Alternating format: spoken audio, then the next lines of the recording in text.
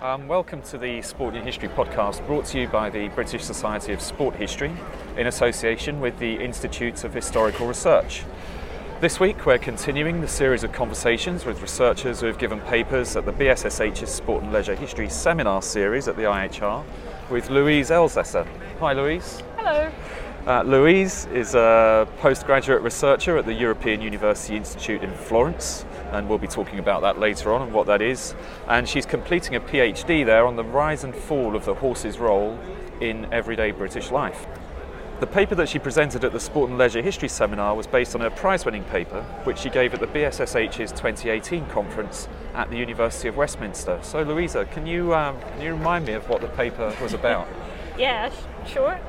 So the paper was about the history of polo and how the British picked it up from the Indians between sort of 1862, because that's the first time that a polo club was funded in Calcutta in India, and the beginning of the First World War, just because it's sort of a handy time scope to follow. Yeah. So it sort of starts with the British discovery of the sport in India, and then follows the discovery to the UK, and then more sort of as an outlook, because it would have just exploded the scope of the paper, how it was internationalized really, so it spreads to the European continent and to other parts of the formal and informal empire. Yeah, so you're looking at polo as a kind of a sporting cultural network, and yes, how that network develops. and especially how it starts, and then in that setting was sort of impact or influence it had on very specific groups. Yeah. So how does polo develop in India, and then how does it make the jump from being an Indian sport into being a sport that the British kind of take up? So the beginnings of polo, polo is a very, very old game, and the British pick it up by the first report you would find in a frontier report from 1835. And then it seriously is picked up by the mid-19th century when some officers from the British Army observe locals playing polo, and then they start playing it themselves. And then from then on it follows the usual pattern, so it's institutionalized. They give the game written rules, so they standardize the field size, the height of the ponies that are allowed, and that sort of stuff. So they limit the number of players. So it's the British that like to think that they invented lots of sports, but in fact they pick up cultural practices, whether they're indigenous or from elsewhere, but what they do is codify them, isn't it? And they turn them into a product. But I think it shouldn't be read as sort of a westernization of polo, because it is not a sport, and I find it quite striking, it's not a sport that the British take to their colonies to sort of monitor social behavior that they would like to see in that specific colony, but it's rather the other way around. So they see some probably kind of translated working class people in northern India at the tea plantation workers play the game, and they say, oh, this looks quite interesting, and then they pick it up. So it's kind of the opposite model to the development of cricket. So it's not sort of a symbol of British rule over India. So it's not this sort of common Orientalist approach of ordering a chaotic game into something that is disciplined and Western. So it doesn't really follow that. Yeah, and I think actually when you gave the paper, we were sort of discussing, the kind of the pitfalls of using Said's approach when looking at some cultural practices, but also maybe I picked up on Canadyne and the way that Canadyne looks at the way that the British operated in India through the existing class system or a class system they could exploit at least. So do you think it was an activity that broke down the race barrier, the ethnicity barrier between the British and the Indians? It's a bit of a hard question, so my answer would be yes and no, typical boring historian answer. Good historian answer. Yes. Because So when talking about polo in India, it's important to mention it's an elite sport. Yeah. It's a very small group of the actual society that can afford polo because it's immensely expensive. But then there are also mixed teams, so there are British teams and Indian teams, but then also British Indian teams that play together. So they're playing together. They're playing together, and they were actually groups. amongst the best teams, and they were quite successful. And then in terms of probably lowering the race barrier, in terms of the British newspapers acknowledge the Indian polo players without mentioning of sort of any race issues. They appreciate their horsemanship and they admire their ability to breed polo ponies and that sort of stuff. But then on the other hand, there is still some mocking going on of the Indian subject.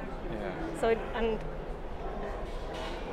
it's sort of a really difficult sort of in between yes and no. So I would say class and rank and that stuff still is very important, but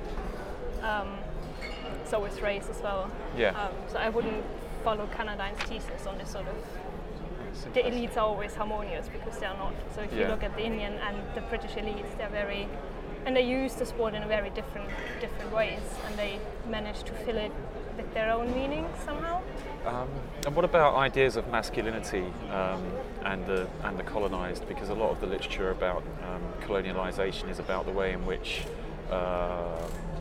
indigenous men are feminised by the colonial gaze. I mean, do you see that breaking down in terms of polo? Because it's a very rigorous game, isn't it? It's a very masculine game. I would say that so the idea of masculinity appeals to both groups, so the Indian elite and the British. And then the Indian, they use it as a way to compete against each other, and they also like the idea of being able to beat and play against the British. For them it's also quite attractive because they are able to demonstrate their wealth and sort of bring distance between themselves and their status and other Indian groups, like a bit less wealthy cricket community, for example. So it's a way of making yourself distinct socially within the Indians. And then the Indians also use it as an informal platform to, in a political sense, to interact with the British. And the British, again, they see it or take it as sort of an act of demonstrating solidarity, which is very important for them to legitimate the British Raj in the first place. But they also use it to keep their officers busy, because in peace times, if they just sit around and don't have anything to do, you might get quite bored. So I think that's sort of the main points about that. And so it's really the structure of the British Army, is it, that brings polo back to the UK? Is that how it makes the jump across? Exactly. So the regiments that are stationed in India for a while and then travel back to the UK bring polo with them. Although the beginnings in the UK are quite wishy-washy again, because there's several narratives, and one claims it started in Ireland, and then the other narrative is like, well, this is rubbish. It obviously started in Aldershot in the UK, in England. Right, so you're definite about that. So there are these two sides, and I think the second one is more plausible, but who knows? I mean, there were a lot of soldiers in Ireland in the 19th century, but it's and just, a lot of horses. For me, it seems a bit too early to make that jump, because in Ireland it's by like 69 or something, and then in England it's by 71 or something. Okay, so it's probably happening fairly similar times, though, isn't it? And you brought in some really fantastic images, and I'm going to put some of those images on the podcast website that you kindly sent to me when you gave the paper originally. So where are you finding your source materials? Are you looking in India and in Britain? What's your archive? Since this was my master's project, I wasn't quite able to go to India, unfortunately. I would have liked that.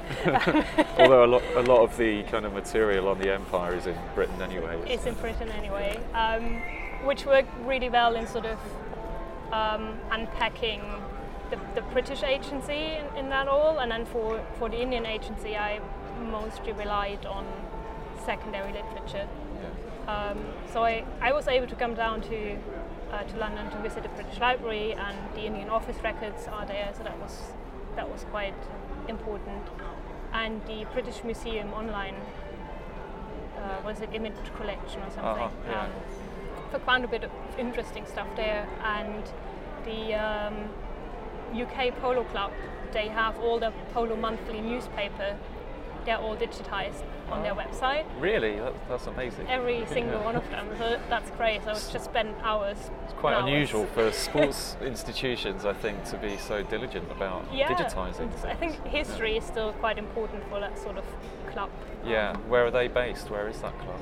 I'm not quite sure. Right. I think in London. But if everything's on the website, I guess you don't need so to actually physically just visit. Hurlingham Polo Club.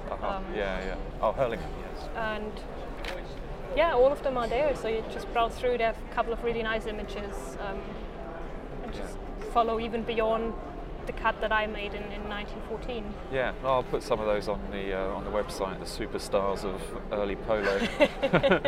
And this was something of a side project. You said that it was your MA dissertation, and your PhD is still dealing with horses, isn't it? But not quite the same kind of horses. Can you tell us some more about what your doctoral research is about? The horses are always following through. So my PhD is about the transition from how working horses are used in Britain to a society that is based on motor power. So starting in the late 19th century till the mid-20th century. But the transition is a very slow one in places like agriculture, but it's a very rapid one in the urban space. London, I think, is 98% motorized by the early 20s. That's very quick, isn't that it? Is I guess very, very quick. The First World War accelerates that process, doesn't it? That too, yeah. And then the last horse scheme that is funded by the government ends in 57 in the agriculture for heavy horses. So it's like this massive time frame, and it's just quite interesting because horses were so ubiquitous, sort of, they're everywhere, but it's really hard to find the sources for it. People just forget about it. So, It's interesting because in Bloomsbury, we're in Bloomsbury or King's Cross now, but you have the horse hospital. Lots of people see the horse hospital by Russell Square station, and that's a reminder of the fact of like the horses were just everywhere. They're just for everything, and they had an effect on everybody's life, like women, men, children, working class, upper class, middle class. It didn't really matter because everyone had to rely on the horse for transport. And what sort of approach are you taking to the kind of the rise and fall of the horse in the British society? In an attempt to limit it down, I'm looking at it from an economic history angle, and looking, sort of trying to figure out how a shrinking market works compared to an ever-growing market. Yeah. Because these stories are just everywhere, but then it's just hang on, they're also sort of... They're the anecdotes to kind of spice up the kind of the economic analysis that you're doing. So I'm trying to figure out what sort of impact it had on actors that were affected, but so breeders, horse dealers, carters. What are they doing after? Sort of. Oh, I see. So what happens to them once the horse is no longer fundamental to their local economy? To their income, and how are they making an income after? And then also the government's role in the whole horse business. So it's not all free trade and liberal at all. There's quite a range of laws and legislation and government interference into the horse markets. It's quite interesting. It's a completely new field for me. So it's really interesting. I'm looking forward to reading more. We were both in Liverpool recently for the BSSH's conference, and I think you paid a visit to a particular statue in Liverpool. It wasn't Billy Fury or the Beatles. They've got some very striking ones. As well. Yeah. I saw this statue as well. Can you tell us some more about the statue that's to do with your work, really? So I sort of stumbled across it, and just turned a corner, and then I saw the statue of a working horse. Mm-hmm. And it commemorates the 250 years of service of heavy horses did to Liverpool businesses, and they were employed in the docks, for example, unloading all the ship's cargoes and then transporting it to the railways or wherever they were going.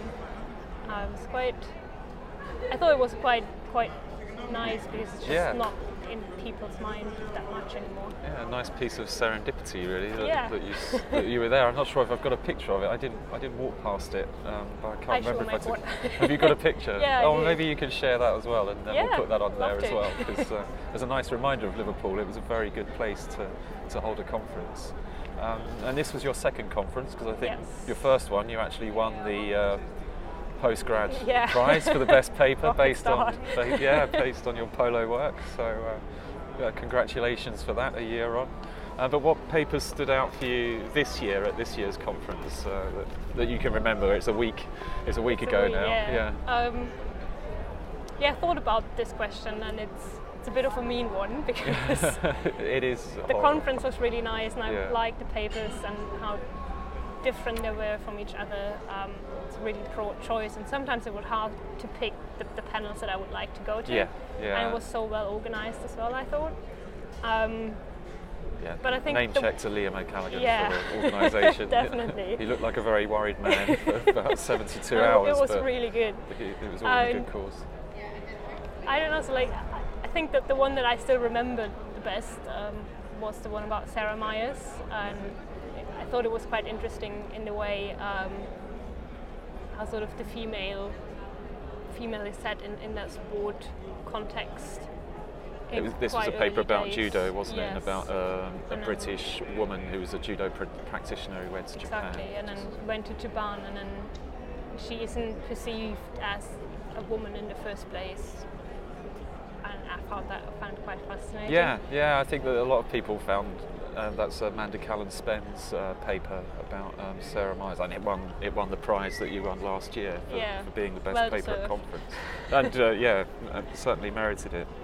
And during the conference, you were appointed as the membership secretary to stand in for a year, whilst Catherine Budd is having her maternity leave. Congratulations, Catherine, I should put in there. What are you hoping to bring to the role? I mean, what does the membership secretary do? Well, I feel like I'm in a job interview. I really You've already got the job, don't worry. BSSH thank you. As a society, and I like how open it is, and it's not like these really small, solely academic societies, but it's really open, and I appreciate that a lot. And I think it's just something worthwhile to support, and it's also quite nice to do something beside a PhD project. So you see there's something else out in the world, not just so you don't sort of get into a zone too much. Yeah, and we've got special rates for people at different stages of their careers, haven't we? Yeah. Like for postgrads and ECRs, we do different rates, I think. So we're always looking for new members, basically, is what we're trying to say here. It's very open, so it's really... And you're down here, or you're over here doing research. Just met you at the British Library. Up north, that's true. What were you up to today? What were you looking at today? So at the moment I'm trying to get sources for one of my chapters on the remand department in the First World War especially. Because the Boer War didn't quite turn out very well horse-wise. They made a lot of mistakes, it was very unorganized, a lot of horses died. Not on the battlefield, but on transport. And they really learned from that. And then in the First World War, they needed massive amount of horses. And then they started building a lot of remount posts in England and Scotland and Ireland and Wales, obviously. And I think there were about 46 all over the country, which is And I mean, they're all gone now, obviously. Yeah. But And what did it's these quite posts astonishing. do? So they collected, the horses were shipped to Liverpool, or Hull, or like wherever they were coming from, Major ports. and then put into trains and then transported to those depots where they so they were fed and they were sort of made used to the sort of food, because the food would probably be different Okay. than where the horses were coming from, like Argentina, North America, Australia, India, all over the place. Really. Yeah. Sort of like a horse boot camp. Yeah, Yeah. Basically, and also used to the climate, Yeah. because that was a major problem in South Africa. Yeah. So horses not being used to hot climate, being put onto the African continent might not have turned out that well. So they're being made used to sort of the northern climate, and then trained, and then they were shipped off to the battlefields, Yeah, so it really is a kind of a mainly France. lost story almost, isn't it? Really, it's really interesting about like the organisation that goes into getting that many beasts from Yeah, all I think it corners was of like the globe 5,000 into. horses weekly shipped off Yeah. to France. It's just It's extraordinary. it's so hard to imagine, actually. And you mentioned that like coming to London is going north for you, so you've come here from Florence. Yes. What sort of institution is the European University Institute? It seems kind of an inopportune time to talk about European institutions, but maybe you can try and sell this one to me It's or not to the public. technically a European Okay. Union institution. I think the idea of having an European international institution originated in '48 Okay. already, but then the idea kind of was around, but no one really did something with it. And then the European University Institute was founded in '72, I believe. But it's two different contracts. So the member states of the EU are not necessarily part of the UI, because it's a different contract. Okay. Yeah. So it's a separate Yes. institution. So separate conventions, and it's a postgraduate and postdoctoral institute. So there are no undergrad students, unfortunately. I think we are around 1,000, so it's really small. Yeah. And it's set in the Tuscan hills behind Florence. So it's quite a nice place, actually. Sounds quite sweet to me. Yeah, it's I mean, not I too love bad. Birkbeck, but it's not Bloomsbury. Is not Florence. So how far are you through your PhD now? So I have 4 years of funding, which is one of the great things about the UI. They offer you 4 years of funding. And I'm now halfway through, so I Right. just started my 3rd year. Okay. So Yeah. facing the Bit writing. of a scary thought, yes. Yeah. How did you find out about the institute? When I did my undergrad in Germany, there was Yeah. one Where did you do that in Germany? in Constance, in very south, and and that one of the postdoctoral researchers who was coming in did his PhD there, Yeah. and that's when I first heard about it. Yeah. Okay. And then I just applied, and they took me in. Right. No more questions asked.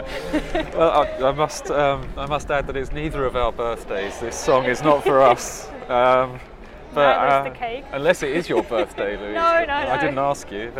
Not Okay. on until the end of December. Okay, well, maybe that's a good time to finish. But thanks very much for taking the time to talk to me today. Thank you for having me. Yeah, and for sharing your research with us. And do get in touch with the BSSH or tweet us at the BSSH's account, which you can find on Twitter quite easily, to give feedback about the episodes or to just ask us questions about what we do and what events we have coming up. And until the next time I podcast something from one of our researchers, that's all for this episode. So until next time, it's goodbye from both of us. Goodbye. Bye.